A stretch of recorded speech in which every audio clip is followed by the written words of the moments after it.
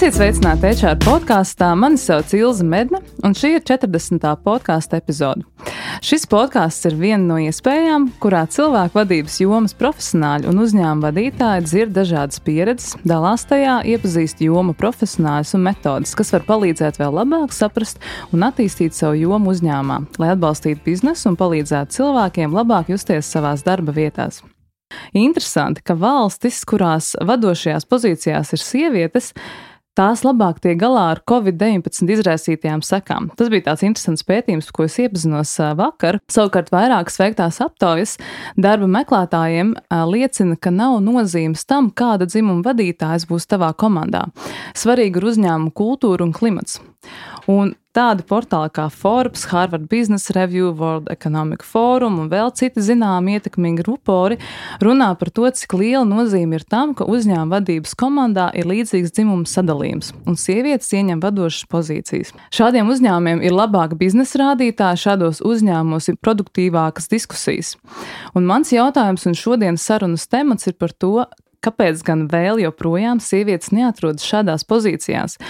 Kur iebremzējas un kur apstājas sievietes karjeras ceļš, vai tie ir stereotipi, vai tā ir uzņēmuma kultūra, vai tie ir uzņēmumā radītie stikla griesti, pašu sieviešu izvēle un audzināšanas kultūras rezultāts, ja šis vienkārši ir tāds mūsu paudzes aizejošais fenomens. Šodienas sarunu esmu aicinājusi divas sievietes līderes, Baibu Z un Droni.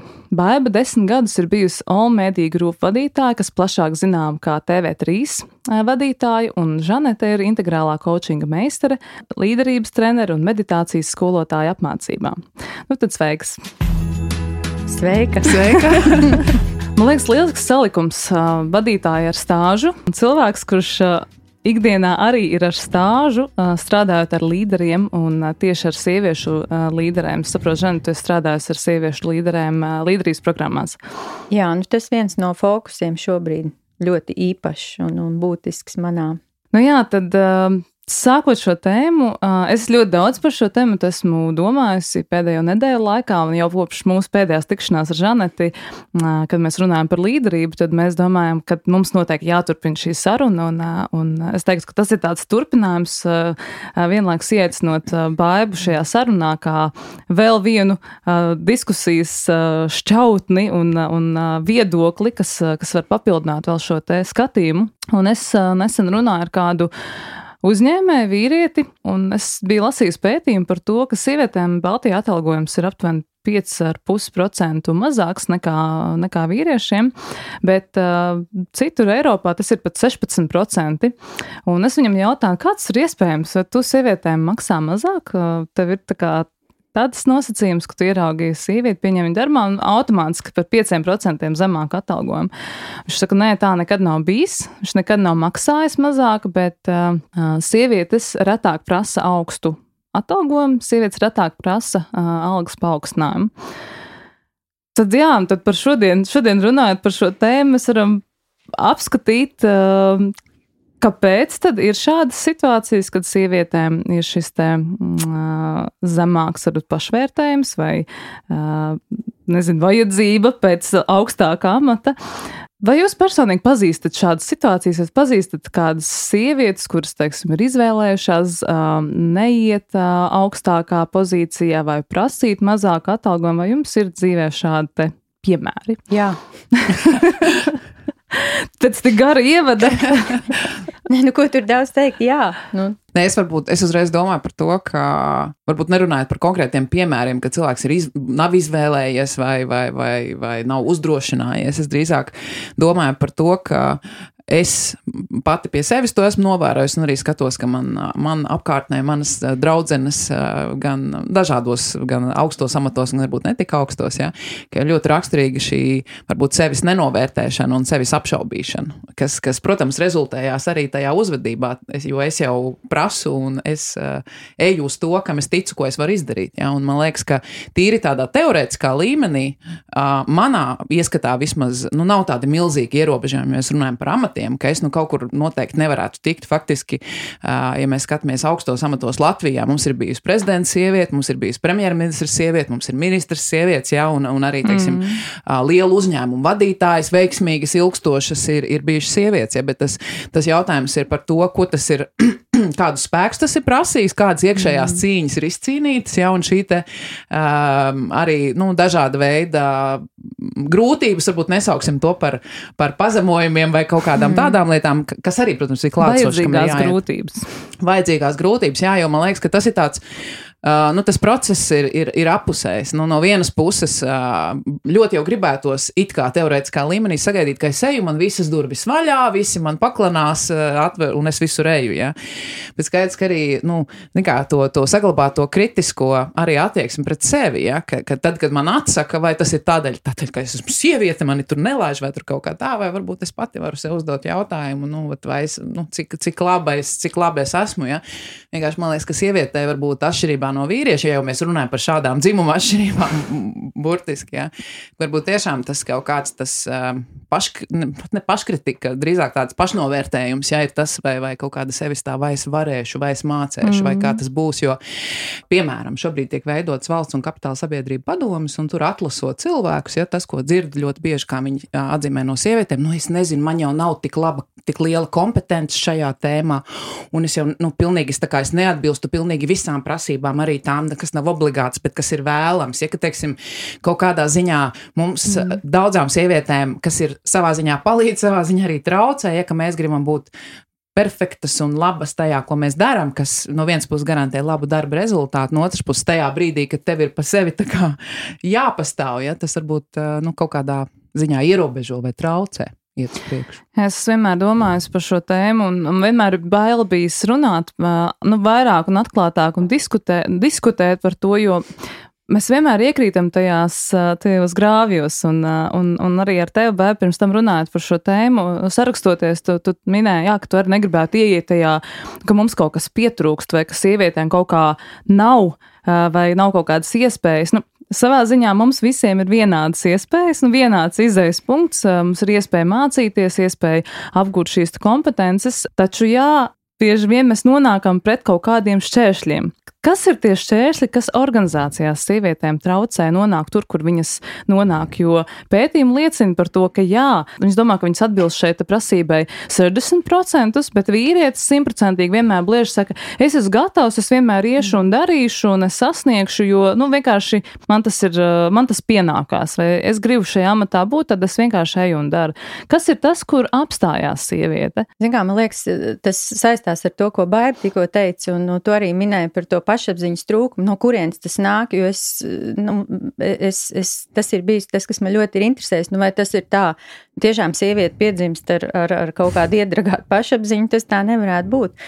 Un strādājot Francijā iniciadā ar sieviešu līderības programmām, tur arī ļoti spēcīgs mums ir tas pētniecības bloks, un šis ir viens no top jautājumiem, un tas ir ārkārtīgi svarīgs. Es saprotu arī šogad, man liekas, Eiropas komisija pieņēma šo stratēģiju, ka līdz 25. gadam visās valdēs, visos uzņēmumos jābūt ir 50-50, un skaidrs, ka tā ir tēma, kas ir ļoti bijuši saistoši, un tas, ko mēs saprotam no pētījumiem atkal, un skaidrs, ka pētījumi nāk no tā, ka mēs kaut ko novērojam ikdienā un mēģinam saprast, vai tas ir tikai, kā teica, tur vienam A vai Z cilvēkam, vai tas tomēr ir arī tendence. Un tad mēs redzam, ka ir vairāki, tāds tā kā, nevis vairāki iemesli, pat tas nebūtu korekti teikt, bet tāds tā kā lipīgs zirnekļu tīkls, tā kā tīkls, kas sastāv no ļoti daudziem elementiem, kurā tā sieviete ielīp. Tā kā tas nav tikai kaut kāds atsevišķs iemesls vai viņu summa, bet ka tas kopā rada tādu, gandrīz neizbrienamu šķēršļu, ja mēs vizualizējam to tīklu, ka tas tā ir, un tas tīkls sastāv tie galvenie mezgli, tajā ir pirmkārt aizvien, ka ir neliels skaits sieviešu, ja mēs runājam par vadību, un tu tīri psiholoģiski jūties kā zilā pīlīte starp dzeltenajām, un ko tas nozīmē būt marginalizētam. Tad, kad tu esi atšķirīgs, tam pat nav nozīme, vai tu esi sieviete, vai tu esi minoritāte, vēl kāda tam nav nozīme. Tātad tie ir tie mazais skaits aizvien, kas liek apstāties tajā vietā, kur tu teici. Otrakārt, normas, kas ir organizācijā, teiksim, visi procesi, kā ir organizēti, teiksim, atgriezniskās saites sniegšana. Vienkārši pētījums, sievietes ir tendētas saņemt atgrieznisko saiti, piemēram, tu esi agresīva, ja tu esi negatīva, tu esi abrazīva. Tā nav atgriezniskā saite, ja, un sievietes saprot, ka viņas ar to neko nevar darīt, jo tā nav uzvedība, tas ir vērtējums, ja. Tāds īsts piemērs, ja. Tad arī struktūras, tad pieeja pie neformāliem tīkliem. Sacīsim, ja visi tagad tev, Ilze, ir mājās mazs bebīts, un patiesībā, ja tu gribētu strādāt, tu varētu, bet tu droši vien gribētu ap 7 vakarā būt mājās ar savu Ričārdu, nevis sēdēt arēnā Rīgu un skatīties hokeja maču, ja, kas šobrīd nenotiek, bet tomēr, ja vai kaut kur būt kādā pirtī. Banāli, bet aizvien, ja, ka neformālie lēmumi netiek pieņemti pie valdes galda, ja, un šis netiek ņemts vērā. Un daudz citas lietas, tā, ka, vesela summa, kas rezultējās. Pēc noklusējuma kaut kādas lietas vienkārši arī nevar viņas ietekmēt. Tā pieredze, tas, ko mēs redzam no citām sievietēm, tā ir tā pieredze, un tā pieredze biedē, jo, tā kā tu pati pirms tam mēs runājot, jāsaka, vai tiešām jākļūst ir par vīrieti, un ja es gribu ieņemt kādu vadošu amatu, nav jākļūst, bet tā pieredze, kas tev tiek radīta, pateicoties visiem šiem te sistēmiskajiem iemesliem, ir tāda, ka tā nav patīkama vieta, kur atrasties, ja, ka tevi nepārtrauc vai nekreditē par tavām idejām, vai saka, tu būsi skaistākā mūsu valdes daļa, ja, tas, es domāju, tas neveicina nekādā veidā to, ka sieviete vēlētos ieņemt to amatu. Tas līdz šim pieredzētais stereotipiskais, ka sievietes ir maigas, mīļas kaķenes, kuras mums pienes kafiju. Tā varbūt arī netika dramatiski, bet viņas vienmēr būs mīļas, saprotošas, empātiskas, iejūtīgas, taču viņas īsti biznesā nevar pieņemt spēcīgus un varbūt striktus lēmumus, novērtēt pietiekoši riskus. Teiksim, tas ir tie visi tie stereotipi, ko es dzirdējusi. Vai tev, Baibi, ir nācies piedzīvot kaut ko tādu? Tu zini, lielāko daļu no tiem sava TV3 vadības amata, kad es biju, tie īpašnieki bija skandināvi. Un skandināvu kultūrā šī te vienlīdzīgu iespēju un vienlīdzīgas attieksmes kultūra ir diezgan dziļi. Un katrā ziņā, teiksim, tur es nejūtu tādu vispārēju kaut kādu tendenci izturēties savādāk vai varbūt neņemt darbā sievieti, tāpēc, ka viņa ir sieviete. Varbūt, ka drīzāk pat otrādāk viņa veicināja šo te. Un es vispār varu teikt, ka es savā dzīvē, man ir bijuši varbūt atsevišķas situācijas, kad es esmu, sajūtusi tā, ka, man viena bija konkrēta situācija, ka es pieteicos uz vienu amatu, man teica, ziniet, mēs tomēr, tas bija jau 2000. Gadu mī, kad vēl nebija nekādi šitie visi regulējumi, un kad vienkārši pateicu, ziniet, mēs vīrieti izvēlējāmies, mums vajadzēja vīrieti tajā pozīcijā, ja? Un zin kā, bet es arī tajā situācijā konkrēti, un es arī sevi vienmēr tā mēģinu skanēt un uzdot sev jautājumu par to, vai tiešām, vai tur ir diskriminācija, vai tur ir objektīvi fakti, ja? Jo man liekas, ir ļoti, ļoti svarīgi arī sevi visu laiku tā, mēģi pēc iespējas, cik mēs objektīvi sev varam paskatīties, ja? Vai tās ir manas prasmes, kuras man ir kaut kādas jāpilna veido, vai tā ir mana pieredze, kas varbūt nav bijusi ar kādu karogu tu ej, vai tu gaidi, ka tevi diskriminēs, vai tomēr, tu zini, ka tu to proti un labāk proti par to, kā domā. Un es tomēr domāju, ka, protams, kultūra ir milzīga nozīme, un kā jau es teicu, MTG, tur, tā kultūra bija tāda ļoti, man patika katrā ziņā, viņa bija ļoti, ļoti prasīga, un tur netika dotas atlaides, tāpēc, ka tu esi sieviete, vai tāpēc, ka tu esi vīrietis, ja vienlaikus, tāda diskriminējoša elementa tur nebija. Bet tas, ko es gribu teikt, ka ļoti tas ir kultūras jautājums, un arī, protams, un arī manā pieredzē bija sadarbība ar teiksim, kaut kādiem reģionāliem vadītājiem, ja, kas vienkārši ir, personības, tādas, ar kurām negribās strādāt, tur agresīvi, tādi, autoritāri kaut kādā ziņā, un tādi, bet tādi var būt gan vīrieši, gan sievietes, ja, jo sievietei, dažkārt esot šajā te varbūt vīriešu noteikumu lielā mērā diktētajā vadītāju vidē, ja, tas jautājums, kā es mēģinu tai vidē pielāgoties un ar kādiem paņēmieniem mēģinu tā kā dabūt to stūra biroju, ja, un varbūt dažkārt arī, kļūstam pašas dažkārt agresīvas. Ja es arī kļuvu par uzņēmumu vadītāju, man jau arī nebija nekādas pieredzes līdz tam. Man neviens nemācīja, kā būt par vadītāju. Es negāju labu vadītāju skolā, ja. Un tad tu vienkārši, mācies, tā kā tu pats to sāc darīt un sāc mācīties. Un tur jau arī visādi klupieni ir. Viens no tādiem komentāriem, kas nāk, tad, kad vadītājs ieņem augstu pozīciju un tā ir sieviete, tad viņa kļūstot par maitu, viņa kļūst par tādu vīrišķīgu sievieti, sāk uzvesties šādi. To no viņas sagaida, ka viņa kļūst par tādu vīrišķīgu maitu, par bosu, par cilvēku, kas ir agresīvs, un tas ir viens no komentāriem, ka vadot uzņēmumu, principā sievietē par tādu jākļūst. Es domāju, tas ir uzreiz jautājums atkal par tas, ko Baiba teica par kultūru, par to vidi, kurā tu esi, kas arī viens no elementiem tajā zirnekļa tīklā, par kuras runāju, ārkārtīgi svarīgs, jo es nezinu, vai latviski ir korekti teikt lomas modelis, role modeling, kas ir ārkārtīgi svarīgs, ja mēs sarunas gaitā, protams, gribēsim droši vien arī parunāt par kas varētu būt risinājumi, kā palīdzēt sievietēm. Viennozīmīgi viens no ļoti svarīgiem fundamentāliem risinājumiem ir šie te lomu modeļi, un ja sievietes lomu modeļi ir tie vīriešu klubiņš, kurā viņa viena ienāk, tad ir jautājums, kādā veidā viņa var mācīties, ka viņai nav jākļūst par kaut ko citu, bet viņa var būt līderis tieši tādā veidā, kā viņa to lomu vēlās paņemt.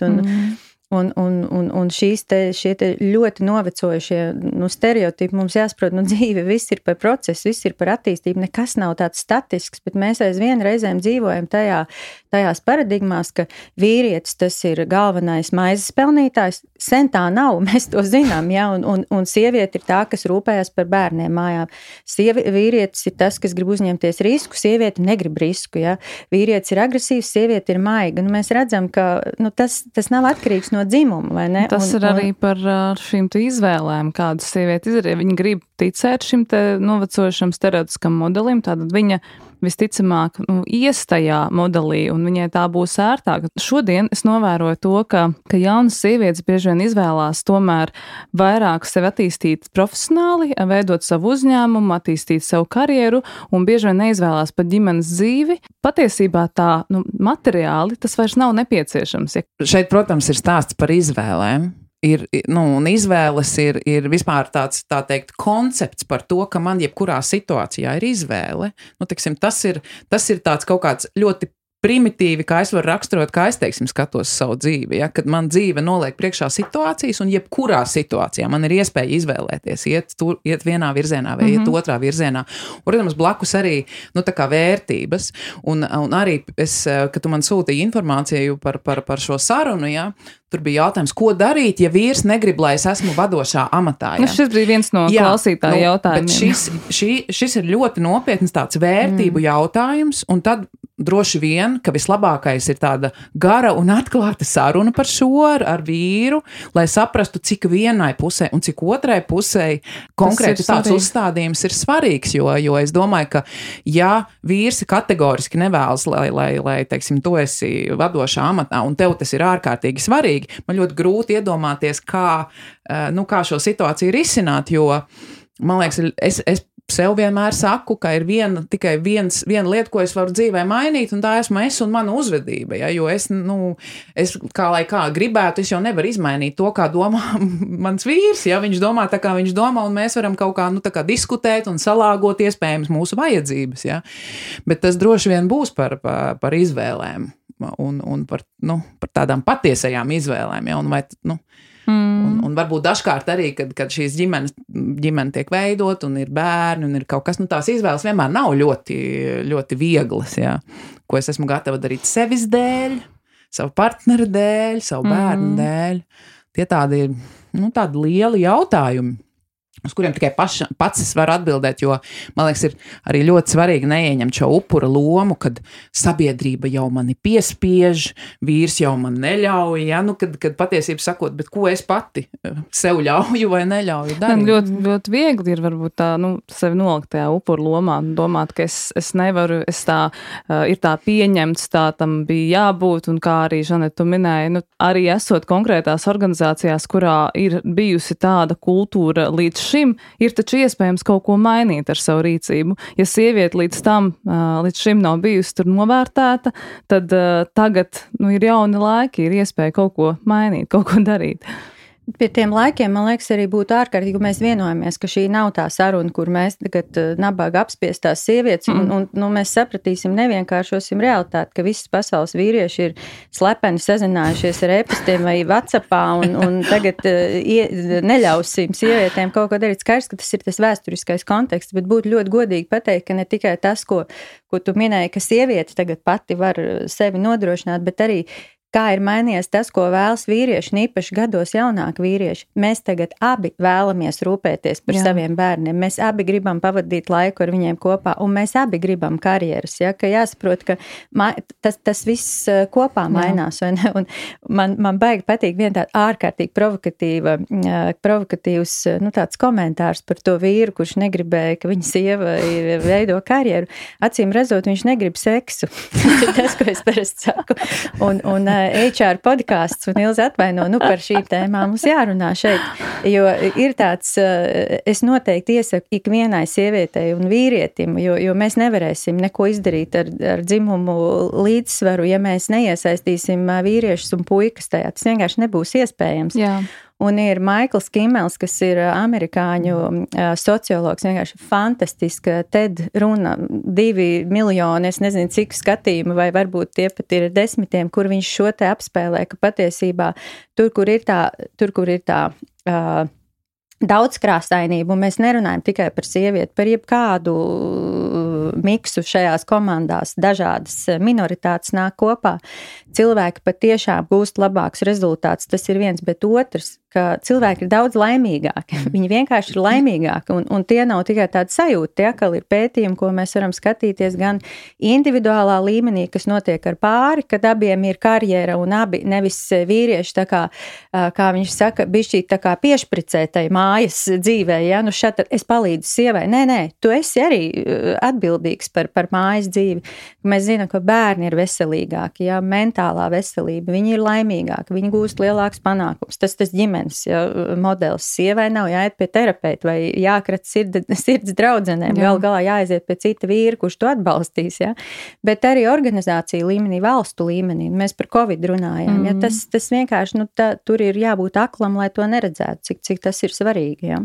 Jā, vakars tieši to tādu runu noskatījos, arī iesaku tiešām visiem noklausīties. Viņa ir tāda viegla caur humoru, bet tai pašā laikā pasaka ļoti daudz un arī tiešām par šiem tiem šodienas apstākļiem, šodienas izvēlēm.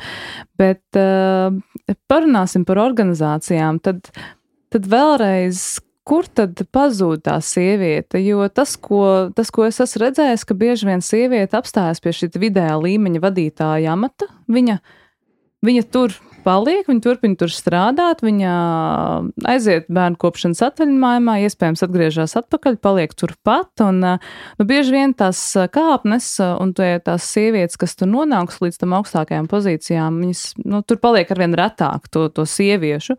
Un ja mēs skaidri zinām, ka ir tik svarīgi, ka sieviete arī sēž pie šī sarunu galda, tad kas tad ir tie galvenie šķēršļi? Tajā vēl iekšā, ja, ko mēs varētu runāt, tai tīklā, kur pēc tām pietiekam konkrētajām lietām, pirmkārt, ka nav to sieviešu tik daudz tai vadības. Tas tā kā tāds aburtais loks viņu nav, un vienkārši pielieko klāt vienu sievieti. Bet skolā ir tik daudz meiteņu klasēs, un pēkšņi viņas visas izšķīst kaut kur. Jā, pat, ne klasēs, mēs skatāmies arī labās, skatīsimies Eiropas smalkās juridiskās skolas, un cik ir vispār partneri tajās juridiskajās firmās, kur paliek tās gudrās meitenes. Tā ka, tas ir objektīvi.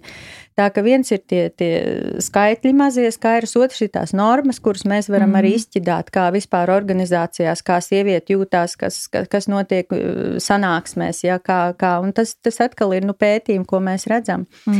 Bet vienlaicīgi mums jāsaprot arī, ka ir tādas prakses, kuras ir tā kā mūsos jau, viņas ir tik ļoti iešūnojušās mūsos, ka mēs pat nejūtam, ka mēs esam dzimumu aizspriedumaini. Es stāstīju Baibai, ka mēs braucām augšā liftā, īstenībā mazu tādu epizodi ar tevi pagājušreiz, kad mēs tikāmies, ka es tev prasīju, kur tavs bērns ir. Un visu šo mācot un zinot to, ka tā ir, ka vīrietim nekad neviens neuzjautā, klausies, kas tad tagad ir ar tavu zīdaini, ja tev tas ir 6 mēnešu vecs bērniņš mājās, ja, ka mēs pat nejūtam to, ja, ko mēs nodaram. Treškārt, visas valoda, kā mēs runājam par līderību, ja, baidzēs baigo aknu, būs baigais krampis vajadzīgs, ja, šite būs jāiet izsist vienkārši viņiem tur, ja, un tā valoda ir, lai mēs saprotam, ka sievietes arī ir tikpat gribošas izsist un izkost un izdarīt, ka tā valoda tomēr, nu tā, stereotipiski jau laikus pasaka, tas nav sievietei. Nu, ka tas ir kaut kas, kur būs baigās kurpas jāaizpildi, ja tā priekšgājēji, un tas jau, ko es minēju par to kuņģi un aknu, ko vajadzēs. Un mēs pat nepamanam reizēm, kādā valodā ir noformēta arī mūsu darba sludinājumi. Ja? Elementārs prakses, ja kā mēs atlasam cilvēkus, mēs neaizēnojam viņa vārdu. Ja mēs uzreiz redzam, mēs saprotam, ka tur rodās ārkārtīgs aizspriedums, ka mēs ieraugam, šī ir Ilze, šī ir Baiba, šī ir Žaneta, tas ir Pēters un tā tālāk. Un ir tik daudz prakšu, kurās jau ir iebūvēts iekšā tā, nu, iespējamība sievietē to amatu neieņemt. Tas, ko tu minēji, ļoti svarīgi vēl par māmiņām, ja? Ka mēs zinām, ka organizācijās māmiņai ļoti reti vispār tiek uzdots jautājums, kā viņa pati gribētu atgriežoties no tā dekrēta atvaļinājuma, jo mēs taču labāk zinām, ka māmiņa negribēs tik daudz strādāt, viņa gribēs elastīgu darba laiku, un ko tik vēl ne, bet mēs māmiņai neesam to paprasījuši. Izrādās, ka māmiņas 90% ļoti grib atgūt, nu, veidot, nevis atgūt, turpināt savu karjeru. Kā reiz nesen sniedz interviju TV3 uz atbildi par to, vai ņemt zīdaini uz darbu, un tur, protams, ka bija ļoti, ļoti daudz dažādu komentāri, un man ļoti tuvi pazīstam cilvēku teica, ko tu vispār iedomājies, par ko tu vispār runā, kādu zīdainas darbu, bet par to domu, ka dot cilvēkam iespēju, vienalga vai tā ir mamma vai tētis, kuram mājās ir mazs bērns, būt uzņēmumā un turpināt savu karjeras attīstību. Viņa izvēle. Un nesen runājot ar Annu Andersonu, Rīga Tečkēlas direktoru, viņa tieši par šo jautājumu runā, ka sievietes, kuras atrodas bērnu kopšanas atvaļinājumā, ļoti aktīvi domā par savu profesionālu izaugsmu, un bieži vien viņas vienkārši nomaina šo savu karjeru. Viņas izdomā, ka viņas var darīt kaut ko citu, jo patiesībā iepriekšējā darba vietā viņas jau jūtās negaidītas atpakaļ.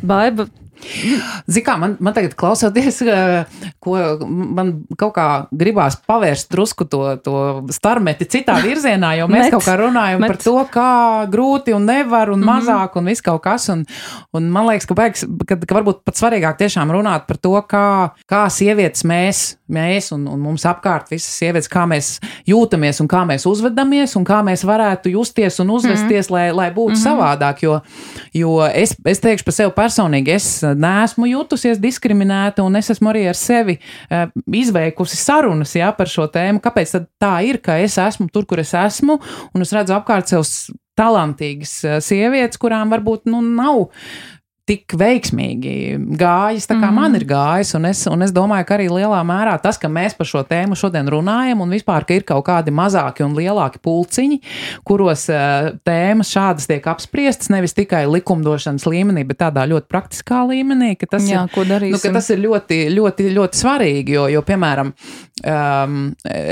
jau kādu laiku darbojās Deloitte XO klubs, kas apvieno sievietes vadītājus, un tur ir apmēram vienreiz 2 mēnešos tikšanās, un tur esot šādās tikšanās reizēs, tā sajūta, ka viss ir kārtībā. Viņa tā kā vairojās, jo es redzu, ka apkārt ir tādu daudz talantīgu un veiksmīgu sieviešu, kuras neviena to arī nav iegūšas tā kā par velti, viņas pie tā viss ir strādājuši, un man liekas, ka kad ir ļoti svarīgi runāt par to, kā mēs, kuras spējam būt stabilas un iet uz to, kas mums patīk un ko mēs vēlamies, kā mēs varam varbūt atbalstīt pārējos, jo tā mana nostāja vienmēr ir, ka nevis cīnīties pret kaut ko, pret vienlīdzību, nevienlīdzību vai kaut kā, bet drīzāk atbalstīt, kas ir tie atbalsta mehānismi, kā mēs varam palīdzēt vienotrai, jo arī, ko es pieminēju vīsi, ko es esmu arī brīdim novēroju, ka, teiksim, arī man, pietiekami sieviešu lokā es jūtu, ka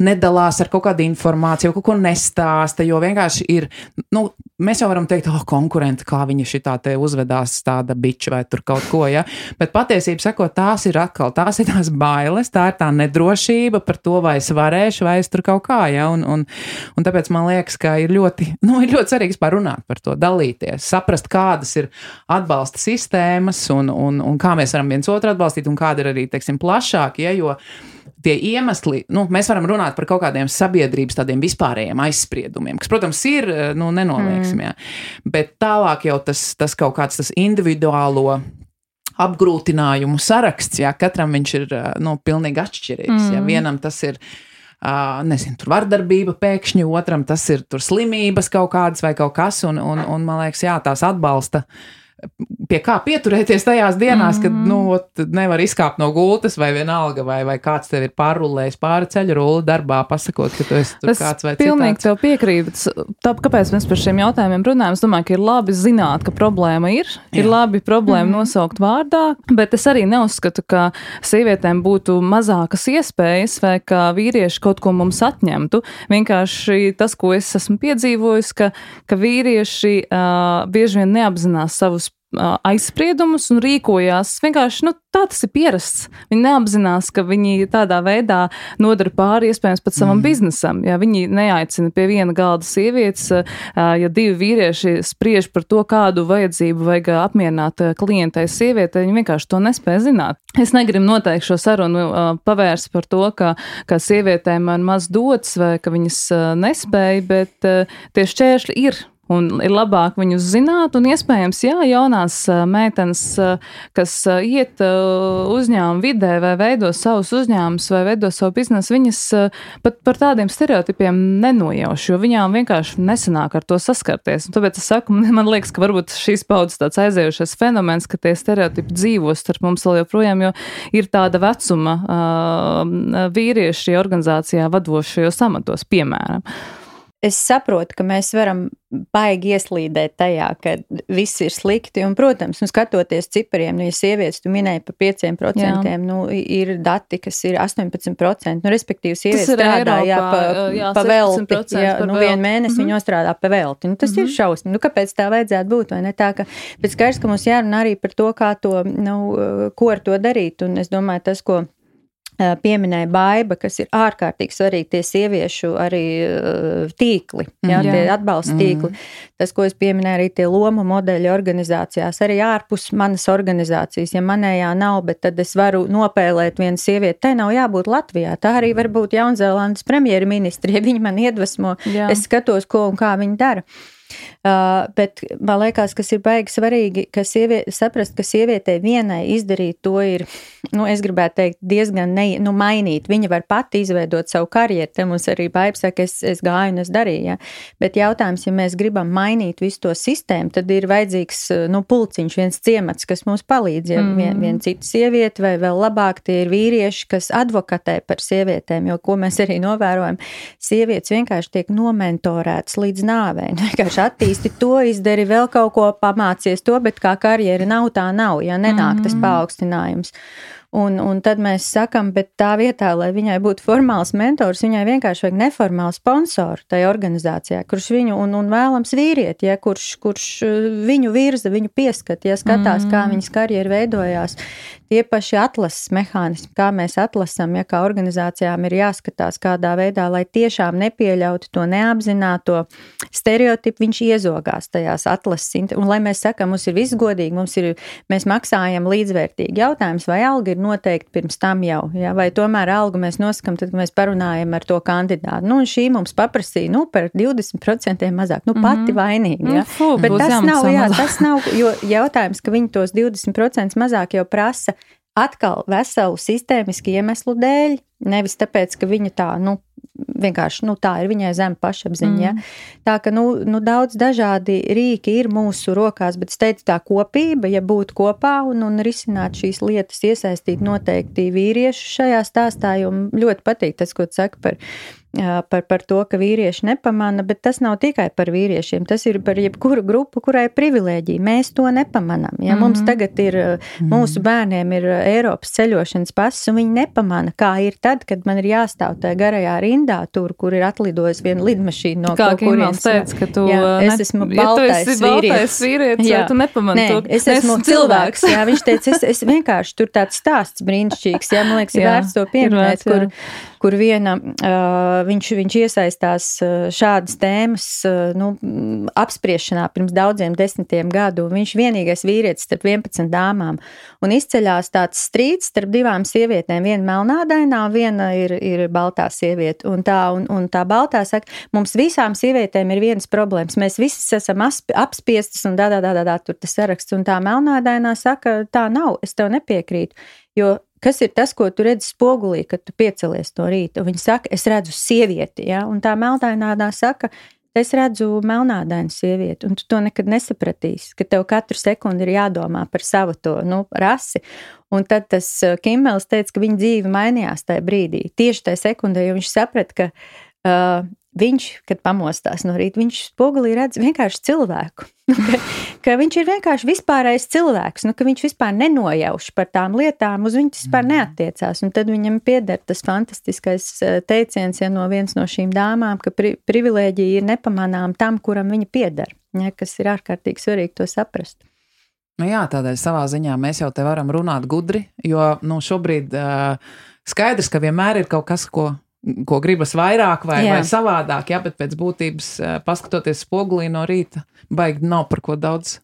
Jā, viss ir es esmu varējusi, kāpēc tu nevari, man viss ir kārtībā, es neredzu, kur ir problēma, kur tad ir, kāpēc jūs sievietes neiet un nedarat, jo un droši vien tas arī tas, par ko mēs varam runāt, ka ir sievietes, piemēram, es varu teikt, es arī esmu gājusi un darījusi, prasījusi, un man pilnīgi neinteresē par to, ka tur kaut kādi noteikumi vai stereotipi, es esmu cilvēks ar kompetencēm, eksperts, es eju, prasu, jo es zinu, ka es to varu dabūt, jo es saprotu, ka pozīcija ir dzimuma neitrāla, šajā gadījumā es arī, protams, es padomāju par konkrētām jomām, kurās es kandidētu, noteikti nekandidētu uz mehānikas kaut kādu tur pozīciju, jo es vienkārši to neprotu. Bet ja es to prastu, ja es to gribētu, es dotos un to darītu. Un nesen lasīju vienu diskusiju pie Dagnijas Lejiņas Twitter ierakstu par šo pašiem atalgojuma pētījumiem, un tur lielākā daļa no komentāriem bija, bet tad nelien tur, kur tev nevajag, es neņemšu darbā sievieti, jo viņa dzemdē, un šādi komentāri, un tas man liek domāt, ka tomēr tā problēma ir tā kā lielāka nekā mēs to apzināmies. Es arī no rīta pamostoties nedomāju par to, ka mani kāds diskriminēs, bet ir sievietes, kuras pamostās no rīta un saprot, pats es nevaru, es neko neesmu sasniegusi, es netieku, es gribu, bet es netieku.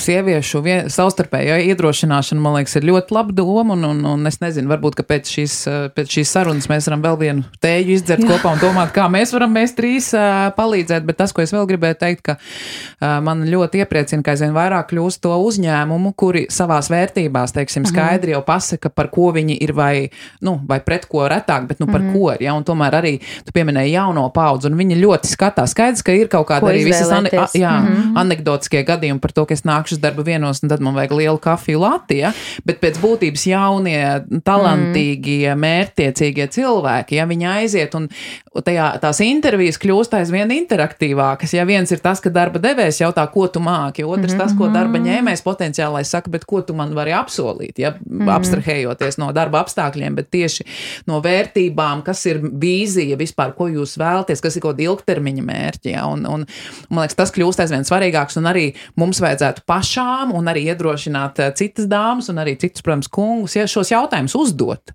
Arī pašiem, atkal tas lielais jautājums par tām bailēm. Kas ir tas, kas mūs baida, biedē, kāpēc mēs neuzdodam šos jautājumus, vai mums, jebkuram darba devējam faktiski, potenciāli. Kas var palīdzēt sievietēm, kļūt drošākām, jo arī viens no pētījumiem, kur kopš bērnības jau sievietes skatoties pa televīziju saprot to, ka viņām varbūt tāds dzīves ceļš atšķirsies no vīriešiem, un viņas vienkārši nevarēs to pašu, ko vīrieši, mēdīji, sabiedrība, mēs pašas kā domājam, ģimene, kas ir tas, kā mēs varam palīdzēt? Jā, mums ir sieviešu klubiņi, mēs varam runāties, mēs varam iekļaut vīriešus un diskutēt par to, bet kā vēl, kur vēl mēdīji, sabiedrības, skolas. Man liekas, Ilzīt, tas arī ir tas, ka viss kopā, bet organizēti, ka tas nenotiks, ka katrai sievietei mēs teiksim, redzi, tu malacis, tu vari izcīnīties cauri, un, protams, viņa varēs, bet jautājums, ka atkal tai nākamajai, atkal tai meitenei, tai sievietei būs jāiet atkal tam pašam cauri, ka viņai neļaus izvēlēties, ja man liekas brīnišķīga, metaforiska joma, kur visi tie, kas saka, nav nekāda problēma šeit, ir simfoniskā mūzika, akadēmiskā simfoniskā mūzika, kur aizvien mēs skatāmies, cik daudz meitenes un kurām izņem no rokas to trompeti un pasaka, tāds ir puika instruments, ja, tu spēlēs flautu un violi, ja, un viss, ja, un ka mēs, tas ir kaut kur tur, tik ļoti iesēdies, ka mēs pat, drēbes, kā mēs izvēlamies meitenēm un puikām, ja, bet es teiktu, ja mēs runājam tieši, ko mēs varam darīt, jo mēs esam ar organizācijām saistīts, tas ir šis organizētais, organizēts, es teiktu, likšu pēdiņās projekts, ja, vai organizēta iniciatīva, ka mēs gribam panākt, ja mēs gribam veidot kaut ko, ja manā organizācijā tāda nav, jautājums, vai es varu būt tas čempions, vai es varu atrast kādu vīrieti, kas ir kopā ar mani un par šo lietu runā, un visos šajos līmeņos, kurus jau mēs te esam aizķēruši, gan algu samērs, gan kas notiek ar māmiņām, gan elastīgie darba laiki, gan visas mītiņa normas, gan vērtību iestrādāšana, gan vienkārši pliku datu parādīšana. Mīļie, vai jūs redzat, ka mums ir 50% darbinieki, ja sievietes vīrieši, bet vadībā nav neviena sieviete, ja, un viņas kaut vai tos datus parādīt, vai tas jūs interesē. Un skaidrs būs organizācijas, kuras tas neinteresēs, un šobrīd nekas nenotiks, bet būs ļoti daudz organizācijas, kuras būs, tas ir kaut kas, mums kaut kas ar to ir jādara, ja, un visi šie te, viens ir, kas ir, ko Baiba pieminēja, cilvēku spiediens, ja, jaunā paudze, kas prasa, kas ir jūsu vērtības, otrs ir apvienotās nācijas, kur saka, redz, kur jums 5. punkts ir, lūdzu, lai tā būs jādara.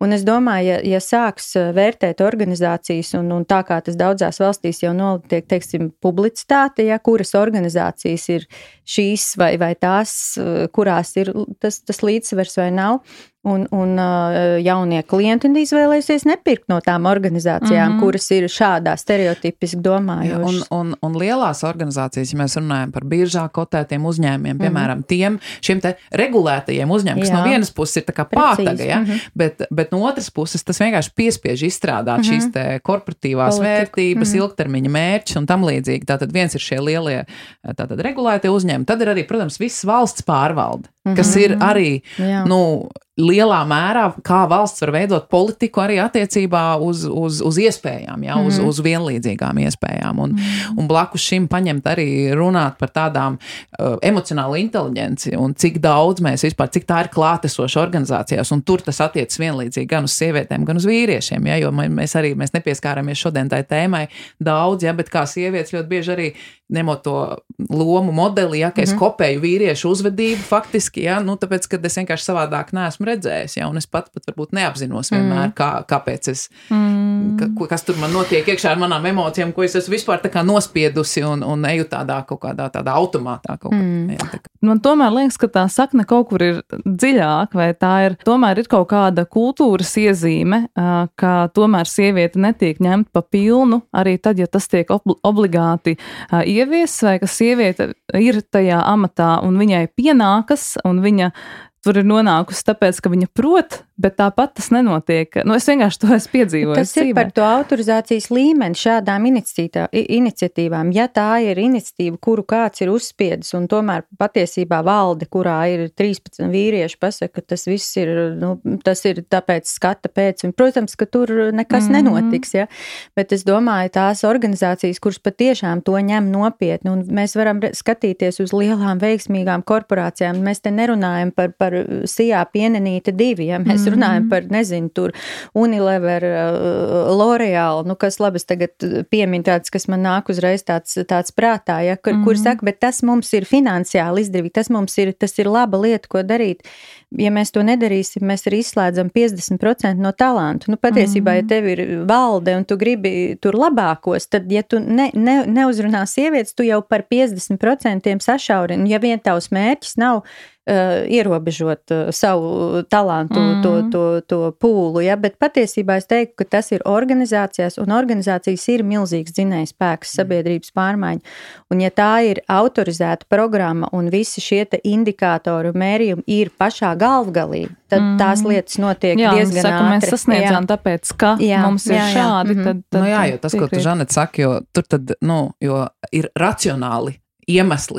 Tas nav tikai formāli, ja mums tagad būs 3, 6 un 6 vīrieši, 6, jo tad tur tā jau ir tā kā tāda ļaunprātība attiecībā uz uzņēmumu izaugsmi, ja tu nevēlies veidot organizāciju tā, kas racionāli balstoties uz datiem, ja, jau ir skaidri redzams, ka tas būs labāk, ja, jo šeit jau mēs jau nerunājam par to, ka tagad tikai sievietes, ja, un vīrieši ne. Jā, lai iečādi kolēģi, kas klausās, viņiem droši vien ir droši vien tās pārdomas, tagad nāks šādi te likums, man būs jāievieš šādi te noteikumi, ka ir tik un tik sievietes jāatlasa padomē, un tas nozīmē, ka vienkārši man ir jāmeklē tās sievietes ar uguni, man jābūt obligāti tik, bet es domāju, ka vismaz jāsāk ir ar diskusiju par to, kāpēc mēs to daram, kas ir tā pievienotā vērtība, kas būs tas ieguvums organizācijai. Man vienkārši tagad runājot, tu ienāc prātā par to, ka mēs runājam, ka sievietēm ir jāiet un viņas, bet es, piemēram, domāju, ka arī baigi svarīgi tomēr,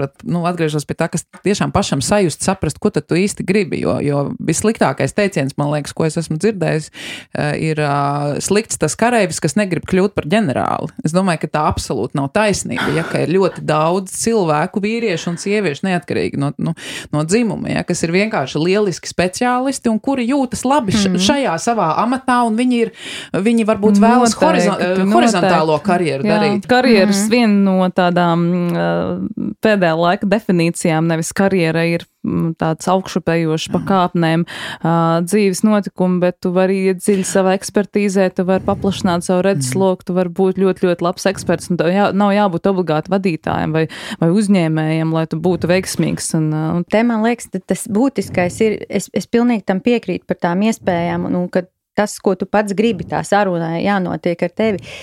Jautājums ir, vai tas nospiedums tiem stereotipiem nav tik dziļš, ka es pat nedrīkstu gribēt. Faktiski es pat netieku līdz tam, kad es minēju to triviālo piemēru ar instrumentiem, ja, bet viņus man noliek priekšā, un es saprotu, tie ir puika un tie ir meiteņi. Kaut gan es varbūt gribētu, bet ka tas jau ir, man liekas, tik dziļi iesakņojies, ka es sāku apšaubīt, vai pat tas vispār nenonāk manā dienas kārtībā, ka es drīkstu to gribēt, un man liekas, tur ir par to dziļo sakni, ka, ja es gribu remontēt to traktoru, ja, tad es viņu remontēju, ja, un man netiek likt šķēršļi, bet man liekas, ka ir tik daudz, kas vēl aizvien pasaka, bet tas nav normāli gribēt. Es par traktoru remontu, tāpēc, ka es lasīju Rīgas laikā vakariņas ar Margaritu. Ja.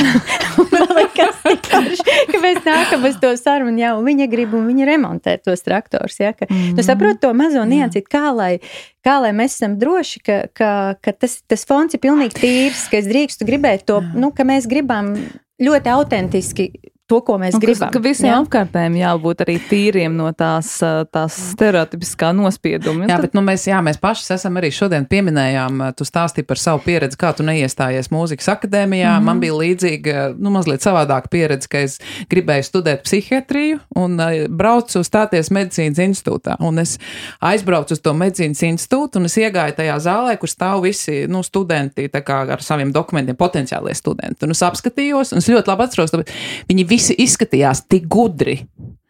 Un es domāju, šito nevarēšu. Un es vienkārši iekāpu tramvajā, aizbraucu 2 pieturus tālāk un iestājos psihologos. Ja?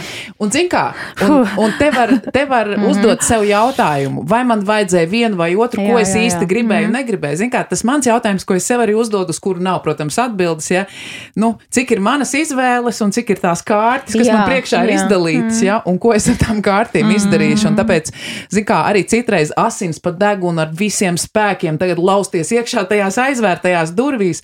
Tas ir arī liels jautājums, vai to vienmēr vajag. Ir skaidrs, ka tām iespējām ir tā kā, gribētos, lai tā kāršu kava ir ļoti plaša, kas nolikt priekšā. Ja. Un lai kāds viņu nesašaurina. Jā, lai kāds viņu nepasaka, šito neņem. Šitas meitenēm vai puišiem nav, vai ne? Bet tomēr tas arī visu laiku tā kaut kā mēģināt tā rezonēt ar sevi, kas ir mana mega ambīcija un kas ir tas, kas tiešām man ir tik dziļi sirdī, ka es to gribu.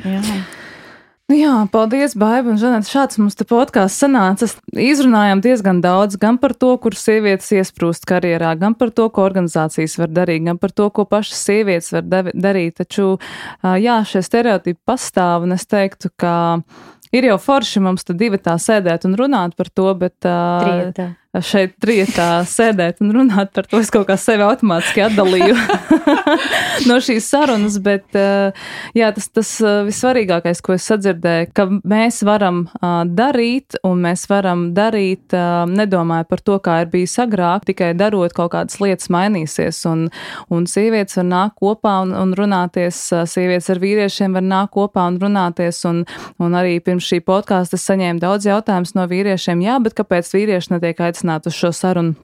Tad iespējams, ka nākamā saruna var būt ar vīriešiem par šo tēmu, tāpēc, ka es uzskatu, ka mums ir savā starpā jāsarunājās, mēs visi kopā strādājam un lasot diskusijas, tomēr mēs redzam, ka šie te viedokļi atšķirās un cilvēki, mēs esam tik ļoti atšķirīgi un 3 sievietes jau domā atšķirīgi, tad kur vēl vīrieši.